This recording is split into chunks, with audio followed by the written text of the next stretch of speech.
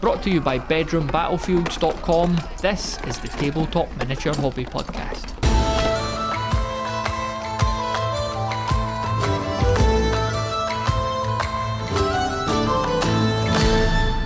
Welcome back to the podcast, Mark. How are you doing?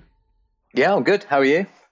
Good, yeah. Enjoyed our Christmas get-together the other night. It was good fun. Thanks for putting that together. Yeah, no worries. It was really good fun and well attended. I'm really happy we did it, actually. It was cool. In fact, actually, David on our server on the community reached out to me, and we're going to have a little chat in January, because he's saying, well, maybe we could make this a bit of a semi-regular thing. So we were just going to have a catch-up and see what ideas we could come up with, because I think with them being in America, and I think it'll work quite well with the times and stuff. So yeah, good opportunity to maybe make it a bit more than an annual fixture. Definitely, yeah. And I really enjoyed the wee games that you put on. So we had Noel's Christmas presents, but it was Noel's as in the Frostgrave Noel's, wasn't it? GNOLL. Noel's Christmas presents. So yeah, that was good fun. That worked well, actually. It was like a random encounter table where you had to generate a similar to rolling up your own Chaos Champion in Warhammer. It was rolling up your own Christmas present from a strange relative in some far-flung part of the fantasy world. That worked well. It was good fun. And then what was the game called where we were looking at an Argos catalogue from 1993 and trying to decide if the price of Warhammer, which was sold there, Warhammer Fantasy Battles 4th edition, was more or less expensive than a wide range of eclectic items?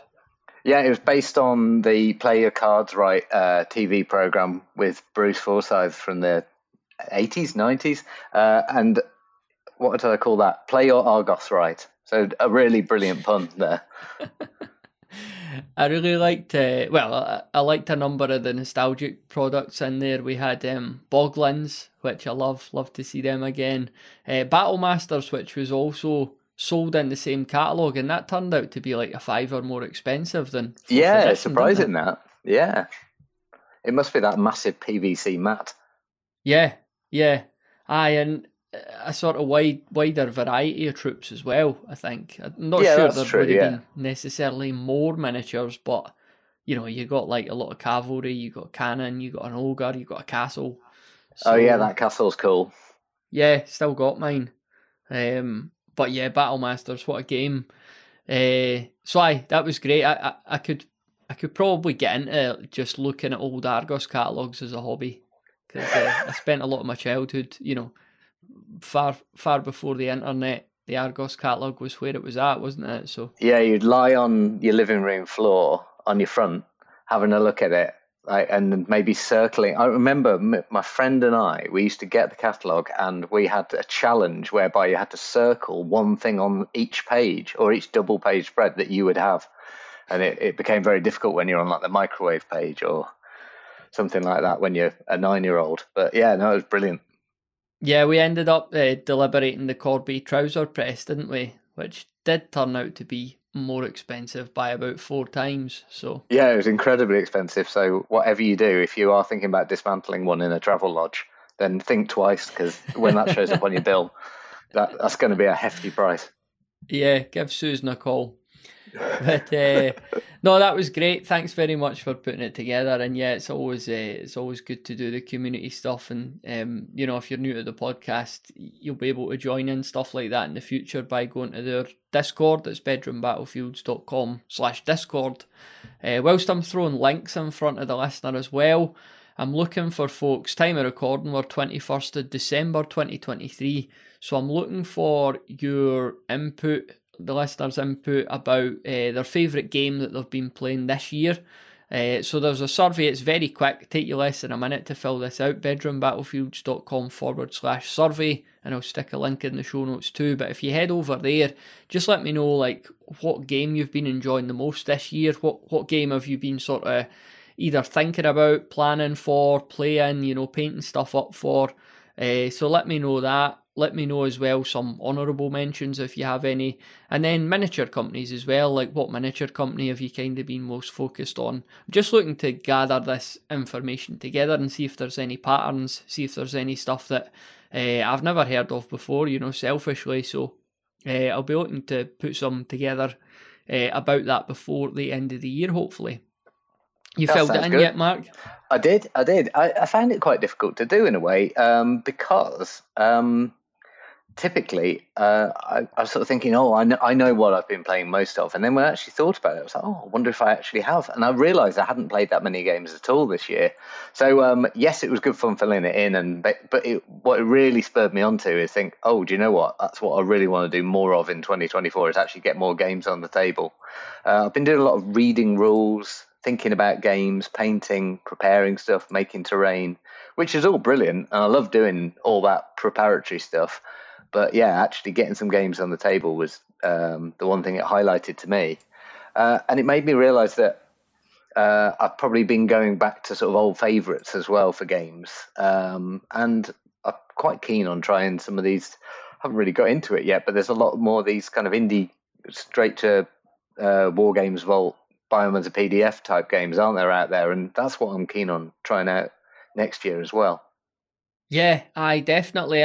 This is again, something I'd brought up briefly on the Christmas get together the other night there, but I was talking about, I'm one for buying rule books and rule systems, but I'm interested in now like swapping that for buying or accumulating like scenarios and stories. So I did pick up a copy of Sci-Fi Skirmish War Games, John Lamb's Head. Which is that's a brilliant book. I was reading that just the other week there. There's 30 odd, I think, scenarios that you could use for, anything from Stargrave to Rogue Planet to whatever, Rogue Trader itself. So really good scenarios in there. And it just got me thinking again, this is something I've been sort of tossing about in my head, but it's not about the rule system. It's about what you're doing on the table. It's about the stories and the scenarios. So I'm looking to just start accumulating like more ways to play the games rather than just how to play them, if that makes sense. One of the other like PDFs that's been kicking about as well that I've had a good look at is someone had taken the time to convert all the Mordheim scenarios into scenarios for Song of Blades and Heroes, which is a game that I really like. So again, stuff like this. I've seen as well that Joe McCulloch's got a supplement for Stargrave out. I think it comes out early in the summer, Dead or Alive. I think there's a basic version of it out already, but I think this is a lot of solo scenarios for Stargrave. So again, stuff like this, like it's not giving you new rules per se, it's giving you new things to do with those rules or with like other rules, because these things are always pretty easily adaptable, aren't they? Yeah, that's really cool. I think that's maybe there's a bit of a move away from the kind of point-based pitch battle competitive army list building mentality that perhaps was coming in to the GW hobby when I was perhaps getting out. Because I'd already sort of left before things like Necromunda and Mordheim came out. So it was all quite battle game based, which I enjoyed. But yeah, maybe I didn't really used to think about scenarios particularly. It was much more around just build an army, have an army based, big battlefield kind of game. So yeah, the idea of having much more narrative. I wonder whether kind of as video games have got much more complex over the last 20 years, people have got that they want that appetite. They've got the appetite for something that's a lot more sort of story driven, really, and you can kind of follow a character and there's a bit of an arc to it all, rather than just horoscope skiing. Yeah. It's one of them, like, when you're trying out a game for the first time, and in the past couple of years, Robert and I have been able to try out a multitude of different systems. And for example, we did Mayhem, the mass fantasy battle game, and you're just trying it for the first time. So it's like, well, you go this army, I'll go that army. They're pretty even. Let's line up either side of the table and just go for it and see who wins. And that's fine for a first attempt when you're learning the rules, but I don't think you could just do that on repeat. Like, let's fight each other again with these armies. There has to be more to it than that. There has to be a why. and there has to be more than just kill more people on that side than they're going to kill on my side, sort of thing. So stories and scenarios, there's some great ones in the sci-fi skirmish game book. One that I was mentioning as well was this kind of novel idea. There's this sort of force field between it. I think it's to separate two different gangs. They're always fighting, so that this big force field goes up. But it's not very reliable, like the tech's not very well maintained or invested in, and there's the chance that, you've got your gang on one side, there's a gang on the other side, and they're trying to shoot through it, and some of them are actually trying to physically get through it, and, some of them are able to do that, whereas other ones are getting themselves blown up in the process. So wee things like that it just looks so much more fun and interesting, and the potential for the narrative and the stories that will come out of it, rather than just let's line up and try and kill each other. That's really cool. You can imagine even adapting that, can't you, to like a fantasy setting and making it some kind of haunted river or something like that. And there's points where you can't cross it, and the fog comes in, or whatever it might be. You can sort of, but it's just the idea of creating all those variables. So the battlefield itself is a challenge you've got to overcome. That's cool. Yeah, I like it. So like we're talking about like going into a new year and what folks want to do, and you're talking about like a massive success for you next year would be actually playing more games. What if you could put a number on it, like how many games could you get in next year for you to think, well, that was a real success? Probably quite a low number, being honest.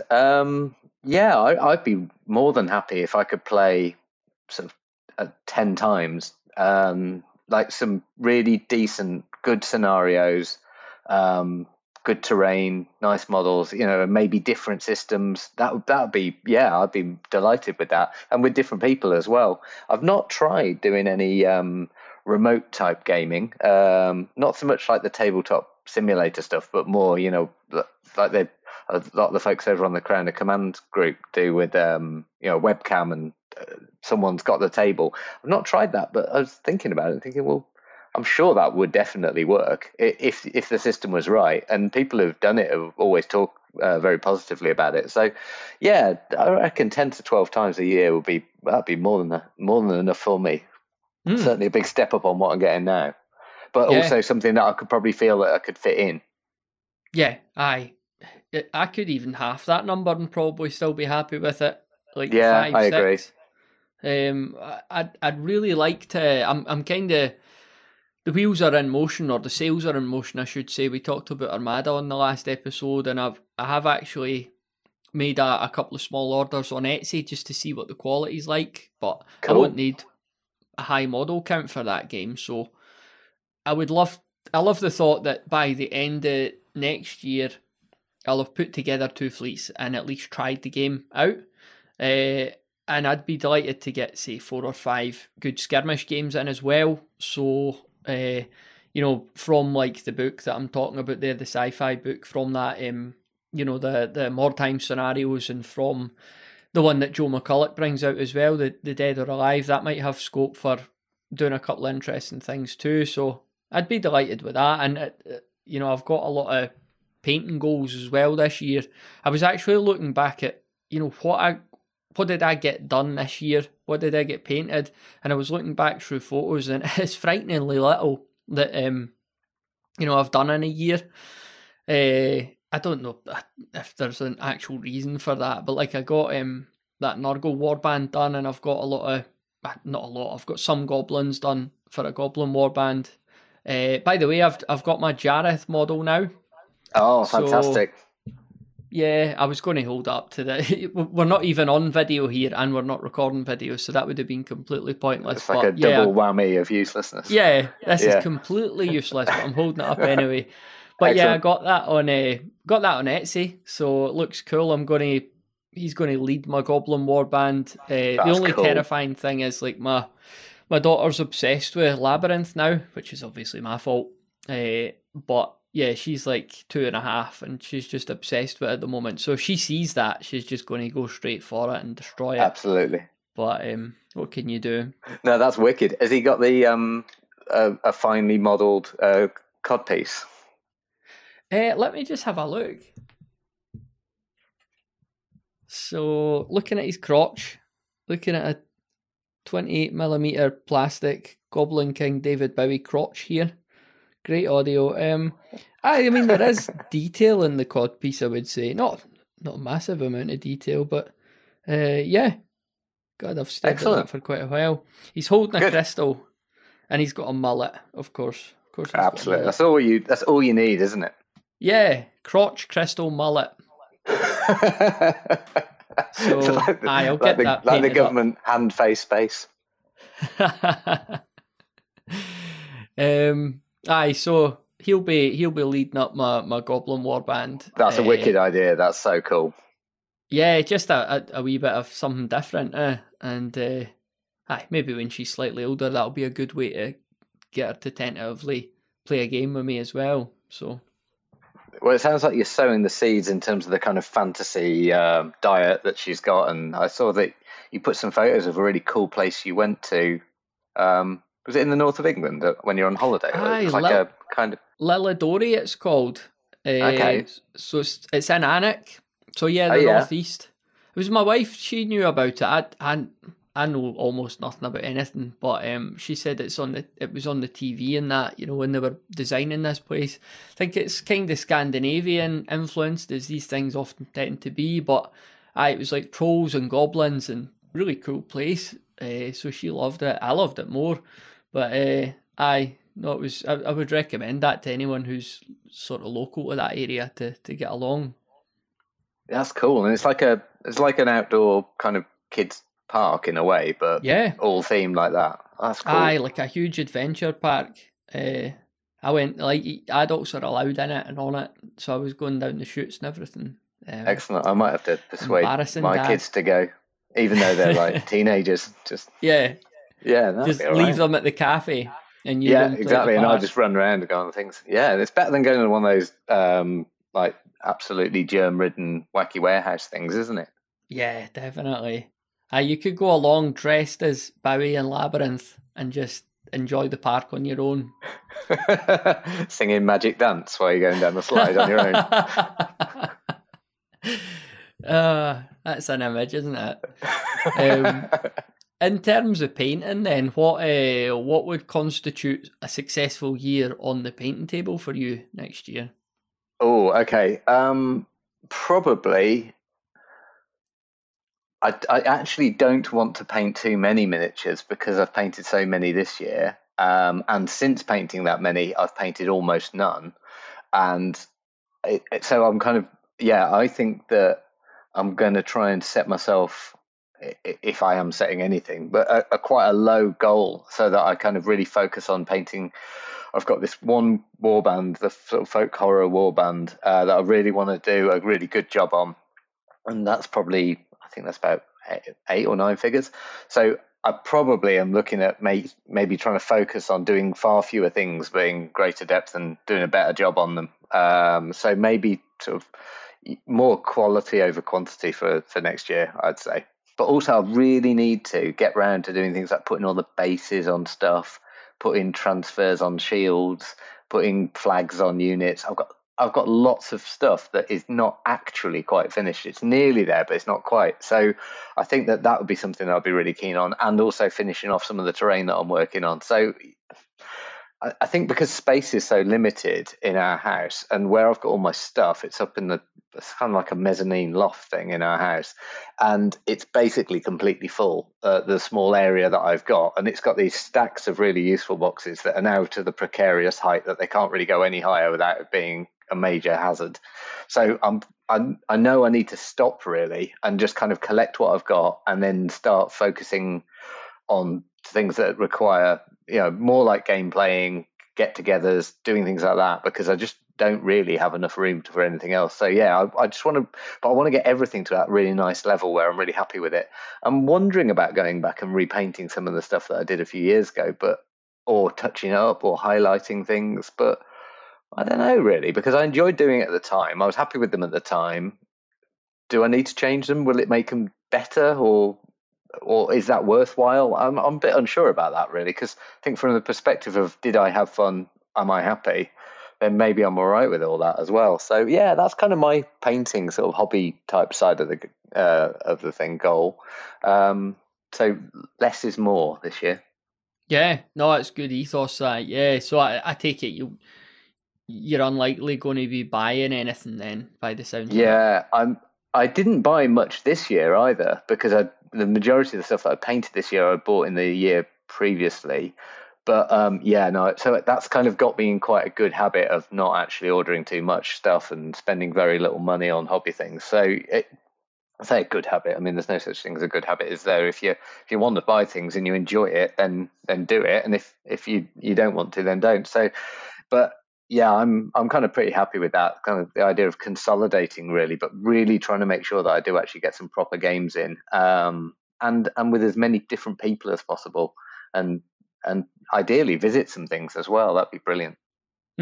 Yeah, I definitely. I mean, we'll revisit sort of later in the year about what's happening, if anything, with Bring Out Your Lead and whether we could do a Mm. get together there in early August. But that would definitely be a big highlight of the year if we could pull that together. Yeah, absolutely. I think just the idea of actually being in a space with other people who are doing it, it's just quite energizing, really, because just to see people doing stuff, like actually not just through the filter of social media or the internet, but to actually see it in the flesh, it's quite a different experience, and it's yeah, really inspiring. But sometimes I find that when you look at highly polished stuff that's online, I find it a struggle to be inspired. I feel like it knocks me back a bit. Mm-hmm. Aye. It's just that sort of imposter syndrome thing, isn't it? Where you think, oh God, why can't I do it as well as that? And Yeah. therefore, is it worse? But it's no worse or better. It's just yours. Aye. Aye. It's a different thing. It's like you watch the Premier League or the World Cup on the telly. It shouldn't put you off for going down having a game of fives on a Wednesday night or that. It's not the same thing. So Yeah, absolutely. Yeah. I mean, I've got a lot of. I won't be buying much at all. The only reason I've kind of bought a few things was my transition to 15 mil for the big armies. So I'd bought a few things on that front, and I need a few boats, for my naval warfare stuff. But that's not a big investment or commitment, and I'm just really looking to make a big dent this year in those armies. There's 6 or 7 units aside, so 1 unit aside already done, and 1 unit aside I'm working on at the moment. And Okay. like I said as well, there's always wee bits and pieces for skirmishes, like 1 or 2 miniatures I'll just add in to the painting mix as well, and painting these ships up when I get them. But I don't anticipate that being a massive challenge. Like I'm not going to be putting loads of detail on them, but it's fairly sort of biggish areas, so I don't think it should take me too long to get those together. I think they'll look good even with a basic paint job, won't they? Because they're just Hmm, cool little dinky things. Yeah, they've got loads of sculpted detail in, haven't they? And loads of recesses, and washes will look really good on them, and contrast paints and stuff. I'm sure, yeah, they'll look ace. yeah, I looking forward to it. I think a batch of sort of 4 or 5 of them should arrive any day now, I would think. So I've noticed, like, when you order stuff on Etsy that people are printing, it could take quite a long time to get here. Like David Bowie there, he took a good few weeks, but I think, without knowing very much about 3D printing, I'd imagine people maybe just accumulate enough orders and then go and do all the printing in one go or something like that. Would that make sense? Yeah, I suspect it is a bit like that. My next door neighbour, in his garden, he makes wooden things that people buy off him, and yeah, this time of the year, he was just sort of making absolutely loads. I can just imagine he has like big backlogs of sudden rushes on orders of stuff that people want. So it's not his main job. It's just something he does as a hobby, and that's probably these probably quite cottage industry type things with these 3D printers. And as far as I know about 3D printing, it is physically quite a slow process, isn't it? There's quite a limit as to how much you can actually run off. So if you get a run of orders, then there's probably not a lot you can do about it. And we're so used to things coming like within 24 hours that it's ridiculous, isn't it? My wife Exactly, aye. bought some tights the other day off Next at 5 to midnight, and they arrived at 8 a.m. Yeah. It's just absolutely insane. So yeah, it doesn't even seem like we've just got so used to that instant gratification thing that waiting for like a week for David Bowie to come through the post is, yeah, it's probably nothing really. Yeah, even Games Workshop with their like Rogue Trader, this is going to take 7 years to get to you, and then it was there within a week, and I was Yeah, straight thinking, away. why did you say that? But Makes it seem more exclusive. yeah. Yeah. Did you know that just like every other podcast out there, this show has its very own Patreon? But this is no ordinary Patreon. It's actually the worst Patreon ever. That's right, there's no rewards, no extras, no bonus content, no early access, no shoutouts, and no thank yous. I'll just take the money and quietly get on with making the show. Not that there's any money to take, because hardly anyone's pledging to the thing. Like I say, it's the worst Patreon ever. Find it at bedroombattlefields.com/worst Patreon ever. That's all one word, worst Patreon ever. Now, back to the show. One of the things I wanted to ask you about, Mark, I think you'd mentioned this the other night as well, was talking about like RPGs and, miniatures and RPGs and stuff, and you being quite interested in that. So what was sort of that all about then? Yeah, so I think it's I never played any RPGs as a kid, and when you hear people's origin stories in the hobby and people in the community, but quite a lot of people have got in through sort of a role-playing game route, and then have then been attracted towards the really narrative skirmish games that now exist. So they're kind of, maybe playing Dungeons and Dragons and then have seen Frostgrave and think, oh, that looks cool, and they kind of come across that way. So there's definitely quite a lot of crossover. I'm sure there always has been. I mean, certainly White Dwarf back in the 80s, before I got into the hobby. I think I got into the Games Workshop hobby for 3 years, perhaps, right in that middle point when they'd moved away from having anything to do with any role-playing games, really, and stocking anyone else's stuff, and before they'd moved into any kind of and it was just very sort of specific what they did. They were doing basically Warhammer 40k, and they brought out Manowar, and there wasn't really a lot else there. So I kind of have quite limited experience in terms of what I'd done. And role-playing games is something I've always never really known how they work. So although I've sort of always thought it was quite an interesting idea, I just didn't actually understand how they worked. But reading more rule sets for miniature games, and just sort of looking over the fence at RPGs, I've kind of realised that a lot of them are actually quite similar in their approach, albeit you're not necessarily moving things around and measuring stuff. You're more but you're using the dice rolls to determine outcomes in a way that's very similar. So yeah, I mean, of course it all makes sense, because I'm sure that's where a lot of wargaming came from, and role-playing games all came from the same kind of source material back in the 70s, really. But yeah, I've just been looking around, really. I've actually picked up a couple of role-playing games that Osprey have started publishing their own line of role-playing games. They've got these games called, again, I'll hold them up to the camera that you can't see for the listeners who can't see them also. There's these two games by a guy called Jonathan Hicks. One's called Those Dark Places, and a new one that's called Pressure. Sort of ostensibly, Pressure is a sequel to Those Dark Places, but then it's not really a sequel. They kind of work independently in the same sort of universe, really. They've got a very simple 2d6 system. So you have 4 characteristics, and you allocate numbers 1, 2, 3, and 4 to those 4 characteristics. So the thing you're best at, you've got 4. The thing you're worst at, you've got 1. And those are just modifiers to a 2d6 roll. And generally speaking, you have to get 7 to succeed.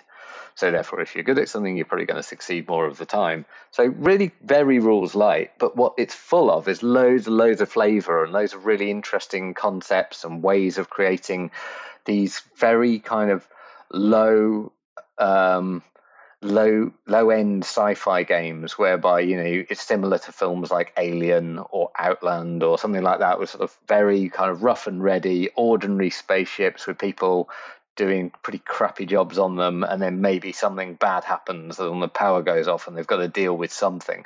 So really cool games, and what I really like about it is it's absolutely chock full of flavour, really. And coming back to your point about buying scenario packs and so on, Jonathan Hicks, the author, he's put loads of stuff out on Drive Through RPG, which are like £1 each, just sort of one-shot games that you can look at, one-shots of adventures for these systems, or any system really. It's all very system agnostic, so sort of let alone miniature agnostic. It's kind of system agnostic, and it's just jumping off points to create your own narratives, your own stories, and yeah, I'm just really interested in getting into it. I don't have anyone to get into it with at this stage, but I'm enjoying reading the books and being inspired and thinking about how I can bring more elements into tabletop games. And a lot of people recently on the Discord community have been talking similarly about incorporating RPG elements for campaign type elements and ways of expanding the experience and driving that narrative. So yeah, really cool. What would you say then, like, makes an RPG game different from just a standard miniatures game? Like, if we look at something like Rangers of Shadow Deep, do you feel that sits on the fence between the two? I think it probably does. I suppose the concept of a single player representing a single or embodying a single character and therefore making choices based on that character's propensities to do things and role playing slightly alters the picture, because there's far less focus from what I can see on the concept of winning. Maybe that isn't the case so much from what I know of some role-playing games, like perhaps Dungeons and Dragons, whereby there's a kind of being good at Dungeons and Dragons perhaps is a thing. Whereas I quite like the fact that these RPGs that I've had a look at, it doesn't seem that it's about being good at it. So if you're the games master, you're just creating a storytelling environment for people to succeed or fail, but that's not particularly important. It's more about telling a compelling and accurate story so that the characters are behaving as they would. Whereas I suppose in a miniatures game, because it's a tabletop game and it feels like a board game and it has a sort of sense of victory conditions, then yes, you're controlling that group, but more in a sort of, you're more acting as the general for that group, giving advice and guidance, trying to give commands that will be both beneficial to their attributes and their personalities to get the positive outcome. So maybe it's that kind of idea that in an RPG, you're not sort of general, you're not trying to be the best player you can be. You're trying to play the game with the greatest level of whatever that fancy word is. Is it verisimilitude? Is that the right word? Verisimilitude. Yeah. Oh, right, yeah. So, so that idea of just trying to be kind of quite immersive and say, yes, I want to play this in an appropriate way so that my character is behaving, in the way that I believe them to behave. I think that's quite cool. Also, I like the idea of playing it with hidden agendas and to create friction and to create difficulty between people, and to sort of as more of a social experiment to see how people start behaving when situations change around them. So yeah, no, I think it's really cool. I don't know enough about it to speak to it, to be honest. This is just my very layperson's way of looking at it, but certainly I'm kind of very attracted to the idea of it, because I always have read a lot, and I'm and it feels like it bridges that gap between literature and tabletop gaming really, really nicely. And I'm sort of surprised I haven't found it before, but I think I always found it far too impenetrable whenever I'd vaguely seen any kind of, there might have been some RPG books in Virgin Megastores or something, and you'd look at it and go, no idea what that is, and move on. Aye, it's a really interesting concept, and now that you talk about it, I was seeing a lot of that come up when I did that sort of deep dive a few episodes ago on solo and co-op, wargaming. And I was using AI to get like a first draft of a lot of ideas or how things might work, and trying to ask it follow-ups and really dig into some of this stuff. And one of the aspects that was, most interesting to me was, let's look at our party or our army or our warband, whatever it is, and let's look at the internal dynamics there, because too often we just see these as this homogenous, we're all like fighting for the same thing, we're all united, and you just move them about. But thinking about, well, what if these people are together because there's short-term benefits of doing so, but they really don't like each other, or there's this major issue, or there's this long-term conflict. what would that look like? And what if two characters openly hate each other, but they have to fight together in the short term? So it got into all sorts of ideas about like relationship points and stuff, and it was really RPG heavy because it was talking about, well, really ways that there's just no way in the bookkeeping that you could attribute these points. Or there probably is, but it'd be a bit clunky. It would more just be a case of the folks that you were playing with saying, okay, based on what's happened in this game, I think, this is probably going on between them right now. And it brings a whole different sort of dynamic to what's possible, doesn't it? Yeah, it does. What's quite interesting with these two books as well is how open. I always felt that the Joe McCulloch books are excellent, how he's very open-minded about how you might want to dismiss things and house rule things and so forth. But I mean, this is sort of on another level in terms of, I mean, there's a whole section here that says this is your game. You've purchased the game, it's yours to do with as you wish. The main rule is to have fun with it. Don't like a certain rule, remove it. Prefer to do something different, change it. It's kind of a very open approach to it. And this idea that, you might want to introduce kind of critical successes or critical failures. You might not. It doesn't matter. You might want to change what the target numbers are. You might not even want to roll dice at all. Just literally ask people what they want to do and just decide whether they fail or succeed. You can essentially run an interactive story with no system if you want, which is kind of bizarre because it's almost like undermining the concept of being a rules author. But they're almost written how somebody who's a what would the right word be? I'm trying to think of what the term is when someone really kind of an evangelist. It's almost like they're saying, right, this is what I like doing, and this is how you can do it. I really like that approach to presenting a set of rules. Just simply framing, we've done this, it's worked well for us, we've enjoyed it. You might want to copy some of these ideas. I feel like that's something that I'm really comfortable with. Probably wouldn't have been as a 10-year-old because I think you're looking for more definition and clarity on what it is you're supposed to do. But yeah, now I know more. I feel really comfortable about trying out some of these free-form ways of playing.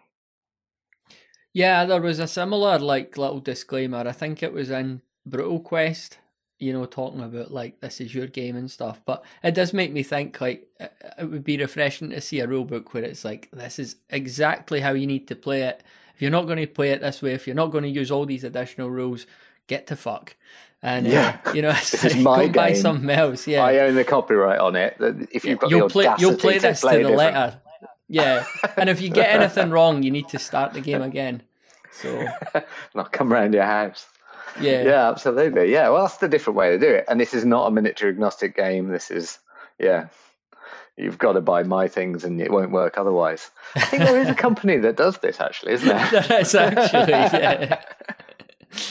Yeah. Good old Mantic. Yep. Sorry if Ronnie's listening. I was actually trying to get Ronnie Renton on. I've not managed to do that yet. Would love to speak to him, but absolutely, yeah. I not now really that I've just insulted, just flagged him off. Yeah, that's true. Yeah, that's a way to get him on. Actually, I'll just do an episode about him, slag him off. And then he'll Mantic is shite. Change my mind. Yeah, something like that. Yeah, he'll just ignore it because this is such a small fry show anyway. Oh, is it? But, you didn't tell me that. No, you wouldn't have came on. Well, your agent wouldn't have agreed to it, so. No, I turned down Strictly. Yeah, and reading the Argos catalogue. So, any final are you a New Year's resolution person? Do you ever do any of those, or do you not bother? So the last time that I got really heavily into saying about New Year's resolution it was the New Year's Eve on the 31st of December 2019, and I was saying to my family, like, this last decade it's been a bit difficult, but this next one it's going to be absolutely amazing. 2020, this is going to be the year. It was the year I turned 40, and it was just like, this is going to be absolutely the bee's knees. And then within a few weeks, there was flooding, famine, disease, devastation, and the whole world was almost entirely destroyed. So from that point on, I've decided that maybe I'm better off not bringing like ill fate up on the whole universe through my predictions, but to try and actually just be a bit more. I mean, it's not easy to do it every day, but I'll try and be more deliberate and just enjoy things as they come up and just enjoy things for what they are, rather than trying to do everything or set myself goals that I would then become disappointed or annoyed with myself for failing. So yeah, no goals, no objectives, just other than just try and be a bit more deliberate and enjoy things a little bit more and try and be a bit happier each day. That's about it really. So pretty basic, but achievable. No, good wisdom. Like, make peace with the instability of the future and embrace the joys of the present, I suppose, might be a... Yeah, it's very kind of Zen and the art of motorcycle maintenance, isn't it? It's got that just enjoy doing things and the act of doing being of value in its own right. And you can't do everything, and that's okay. Cool. Well, I hope you enjoy everything when it comes round. I know for sure that I'm getting a copy of Rogue Trader because it came. So excellent. I look forward to leafing through that on Christmas morning with my tin of Kestrel Super Lager at 7 a.m. And I'm not even joking. So, aye, and it'll be cool to check into the Discord. I'm sure folks will have a few new bits and bobs that they'll be sharing photos of as well. So yeah, absolutely, it'd be good to see that. Final shout out for the survey, bedroombattlefields.com/survey. Tell us what game you've been most focused on this year, and tell us about anything that you're keen to spend a bit of time on in 2024 as well. bedroombattlefields.com/survey. Thanks again for joining me, Mark. It's always good to have a pal on rather than trying to fly solo, especially when you're as bad at doing a podcast as I am, so I do appreciate it. Oh no, it's really good fun every time. And your power stayed on as well, because I know you've got a bit of a tornado down there, so that was handy. Yeah, it seems okay. It seems to have slightly settled down. The washing line, however, is lying upside down on the lawn. I decided it was a good idea to put I put towels out, and then it's literally bent the washing line in half. One of the rotary ones, it's completely destroyed, so that wasn't a good move. A good day for drying, like if you've got a really heavy coat or that, get that washed and get that out. Yeah, absolutely. I'll see it flying past my window 500 miles up the road. So. All right, Mark, thanks again, and I'm sure we'll see you on the podcast again in the future. Cool, take care, have a great Christmas and Happy New Year. Thanks very much for listening to this episode of the Tabletop Miniature Hobby Podcast. If you enjoy the show, then please do share it with someone else you think might enjoy it too. And be sure to check out our Discord community of like-minded hobbyists, which you could find at bedroombattlefields.com/Discord. It'd be great to see you in there.